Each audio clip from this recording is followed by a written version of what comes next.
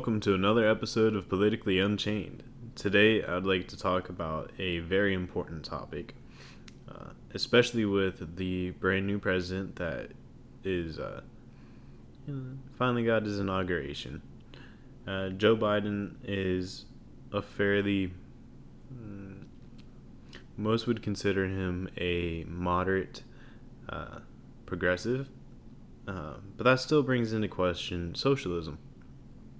And in the aspect of socialism, we really need to understand what it really means. Like, how far does socialism go? Is socialism a true form of ideology? What is it like to think in a socialist manner? Is socialism altruism, or is it virtue signaling? We'll find out today. And the very first thing that I'd like to do is define socialism from the most basic definition of socialism I can find, which would be on Merriam-Webster.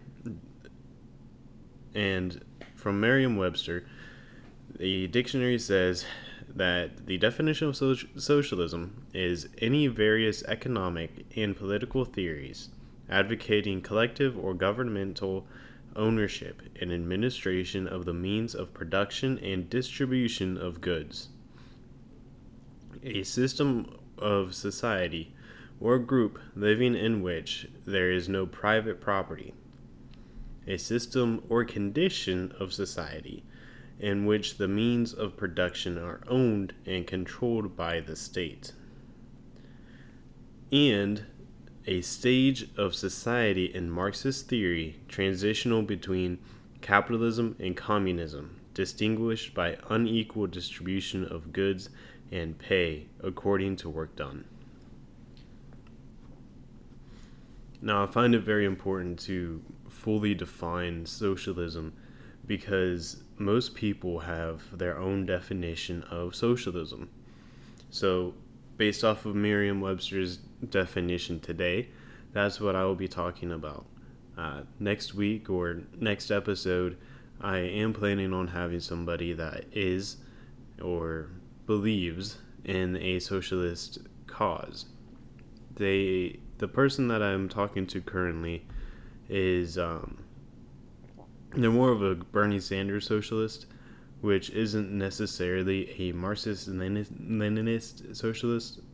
So they still believe in private property, and that's something that is a big issue with people that don't agree with socialism in the first place, because socialism always leads to full ownership by the government.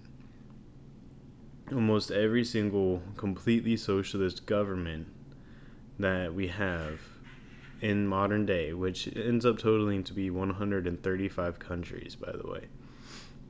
If we go ahead, or roughly 135, I'm not going to make that an exact statement. I looked it up, and honestly, I'm starting to forget exact numbers. There's quite a few. A lot of them I did not even recognize as a modern country, but that's a different topic. But most of them did become a Marxist-Leninist socialist country, and by that definition, it's communism. It's communism. Just like the People's Republic of China, that's just the fancy terminology of saying socialist China, which, let's be clear here, it's not socialist China, it's communist China. You do not have equal work for equal pay. You do not have any stages of being able to move up the ladder. If you are born in rural China, you will die in rural China.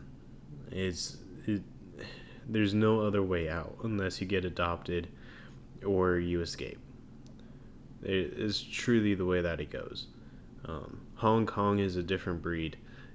Yeah, it's a city state in China, which is different. It's not necessarily um, its own. It's not necessarily its own body, but it does have its own rules, and there is capitalism in Hong Kong, which makes it different and separate from China. And they even have their own leaders in Hong Kong that don't agree with the Chinese government. So just keep that in mind. This is going to be more of a Marxist socialism talk. So, the very first thing that I'd like to get out here is the political theory of advocating collective or government ownership and administration of the means of production and distribution of goods. I'm going to really simplify this. The political theory of advocating collective or governmental ownership, in all honesty, is adding too many words. It's literally just governmental ownership. The collective is always just the government. And when it comes to socialism or any political theory in which you have to have a group of people come together as a full society and converge, that is the government. Okay? So when we talk about people helping people, unless it's a private industry thing where people are able to either profit off of it or donate to it, when people help people, it's typically going to be through the government.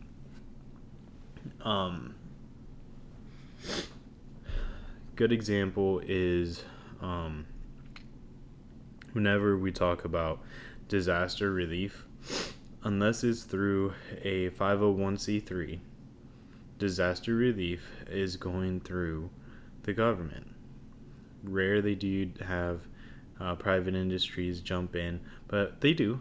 And honestly, that's one of the most important things about a capitalist society, is because we do have so many different groups of people that are able to come together and end up helping in disaster relief or in any emergencies, period. In a socialist country, you only have one channel of response, and that is the government, because you do not have people that have the means or the productive capabilities to withstand an emergency. Take this last year, for example. We had hundreds of companies step up to make masks in America. We had tons of companies stand up for the ventilators that we found out that we didn't need, to make those ventilators and provide a cheaper and quicker alternative for New York when they asked for, I think it was 1,120 ventilators. They used like 100, and then they found out that they weren't even effective for coronavirus, which there's another thing where government is not really the answer, because they were entirely wrong. And ventilators are very expensive. So, I mean, you're talking about, there's over $1 million worth of waste right there, just because they wanted ventilators to stop this virus and to treat it. I do apologize. I'm probably going to be sniffling. My allergies are really acting up today. But yeah, government ownership. That's one of the biggest fears for capitalists, because we know that government, albeit effective in judicial and executive processes, is not very efficient when it comes to managing or managing projects. Take a look at your government roads. Many of your government roads still have potholes. We complain about it all the time. Highways, potholes. Cities, potholes. Like, whenever we have roads that are built by the government, there's potholes everywhere. Like, absolutely everywhere. But if you have ever traveled down a toll road, most toll roads are public property, or private property. It's the reason why it's a toll road. They are able to make money off of the toll, or off of the cost to be able to go onto the road, and that's what supplies them the means to continue to keep up on the production of the road. So toll roads, I have been on, I'd say less than 20 in my lifetime, but within those 20, I've never seen a pothole. It's pretty clear. I've never seen a pothole at all on a toll road. But I see them every single day that I go to work. I drive 45 minutes to go to work, and I can inevitably find between 10 and 15 potholes on my way to on my way to work, and that's on a good day. So let's go a little bit further down. In the administration and product means of production and distribution of goods. So not only in this society is the government the sole owner, but they're also the administrator, production, and distributor of goods. So the government would have to be a food store,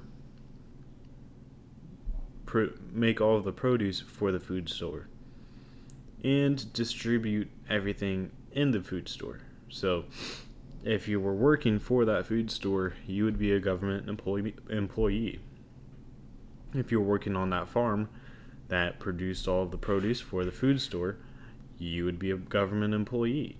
And it's that simple, and by that definition, that's the way it sits. So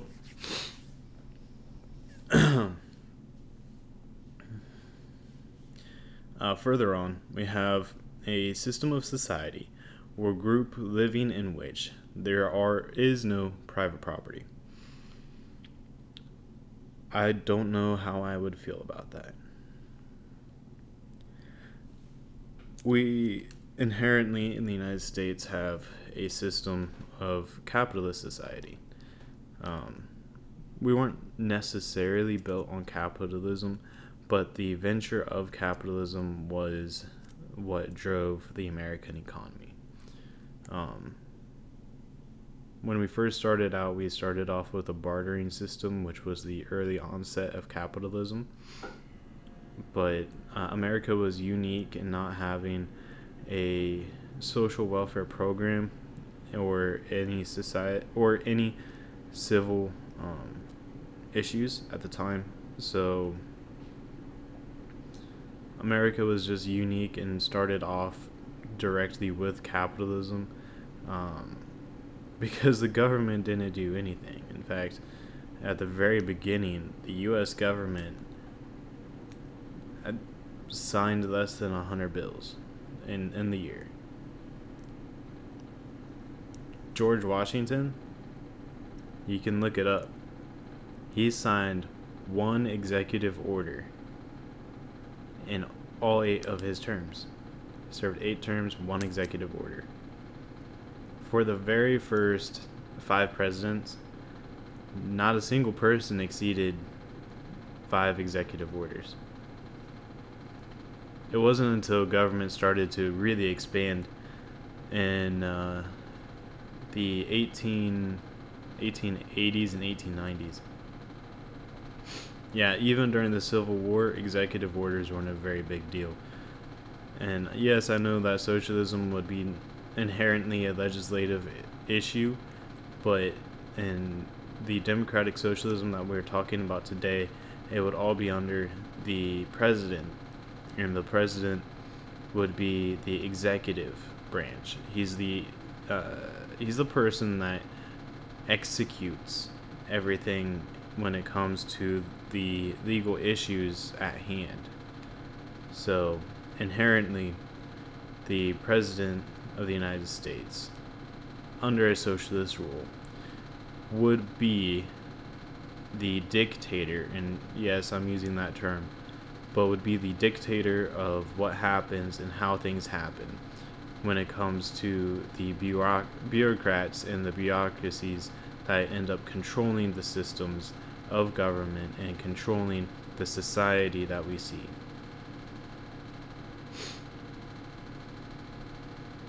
So just keep that in mind, that there's a very thin line between socialism and communism. And I still, other than the physical onset of political structure, I still struggle seeing the real difference between communism and socialism. Honestly, from what I end up seeing through the actual structure, socialism is just communism with more filters. Because otherwise, the government still has control over the police. The government still has control over all of the means of production. They have control over just about every single set of principles and ideas allowed in the country that they are representing. And then definition number 3 was a stage of society in Marxist theory transitional between capitalism and communism, and distinguished by unequal distribution of goods and pay according to work done. This is a theory of pay by virtue instead of pay by wage or pay by work. So a father of 5 who has a gimp leg or a messed up leg would inherently receive more for the exact same job than the father of 3 who walks perfectly fine. He's actually able to do more work than this man, exact same job, exact same position, but because he only has 3 children instead of 5 children, and because he is healthy, he's not going to make as much money, and thusly he's not going to be able to provide as much for his family. He's not going to have as many rations, in a sense, because yes, they will still use a monetary form, but it will not be a true monetary form that we understand in a capitalist society, where everything can go back to a standard form. Honestly, whenever you do have a socialist society, you truly are playing with monopoly money, because the government owns everything. Thusly, the government is the only person that you can turn to when you go to buy, sell, trade, make, work, consume. So the government is an ultimate monopoly when it comes to products, period. Because as the definition says in which the means of production are owned and controlled by the state. So everything is controlled by the government. So there's nothing else that you can really do except for claim it as a monopoly, in which monopolies, we all know, aren't necessarily a good thing. They decrease the ability to reduce cost of goods. They decrease the social uh, welfare of the constituents of that company uh, or of that field. Economically speaking, a monopoly can be a very good thing for specific industries, but other than that, a monopoly becomes a very dangerous game of how can I contact this person because they're the only person that I can go to. So there's no competition between groups of people, there's no competition in sales, so there's no competition in pricing. It just means that everybody ends up losing by the end of the day because nobody makes money off of it, except for the monopoly. And that's where we stand with the government. Nobody makes any money off of their jobs in a socialist country. Only the government benefits from it. So, it's sad to say it because socialism does sound like such an appealing theory. Everybody being able to live in harmony under a complete and equal society in which everybody is able to own a house, in which everybody is able to safely and securely bring food back to their family, in which everybody is able to do what they want. But by the strict definition of socialism, you're limited to only being able to do what the government is able to provide you with. And I think that that's where we're at a crossroads today, because most people don't see that the government would be the hands and the government would be the brains and we'd be the hands, and sadly we can't control our own lives at that point. If in a democratic society there is democratically socialist society, there's a separate definition. So democratic socialism, I'll end up talking about probably next week, hopefully next week. But I did want to go ahead and give a quick precursor to that episode, and I hope that you enjoyed this episode. If you did, please share and leave a comment on whatever platform that you found this on. If you found it on my Facebook page, Instagram, or Twitter, leave a like, comment, and please subscribe to my podcast. We can talk about different topics from more than one angle. This is politically unchained, so I want to be able to stay completely unchained and see from different people's point of view. You heard mine, and hopefully next week you'll hear a better one. This was Politically Unchained. Stay free in mind, strong in spirit, and rational in thought. Thank you.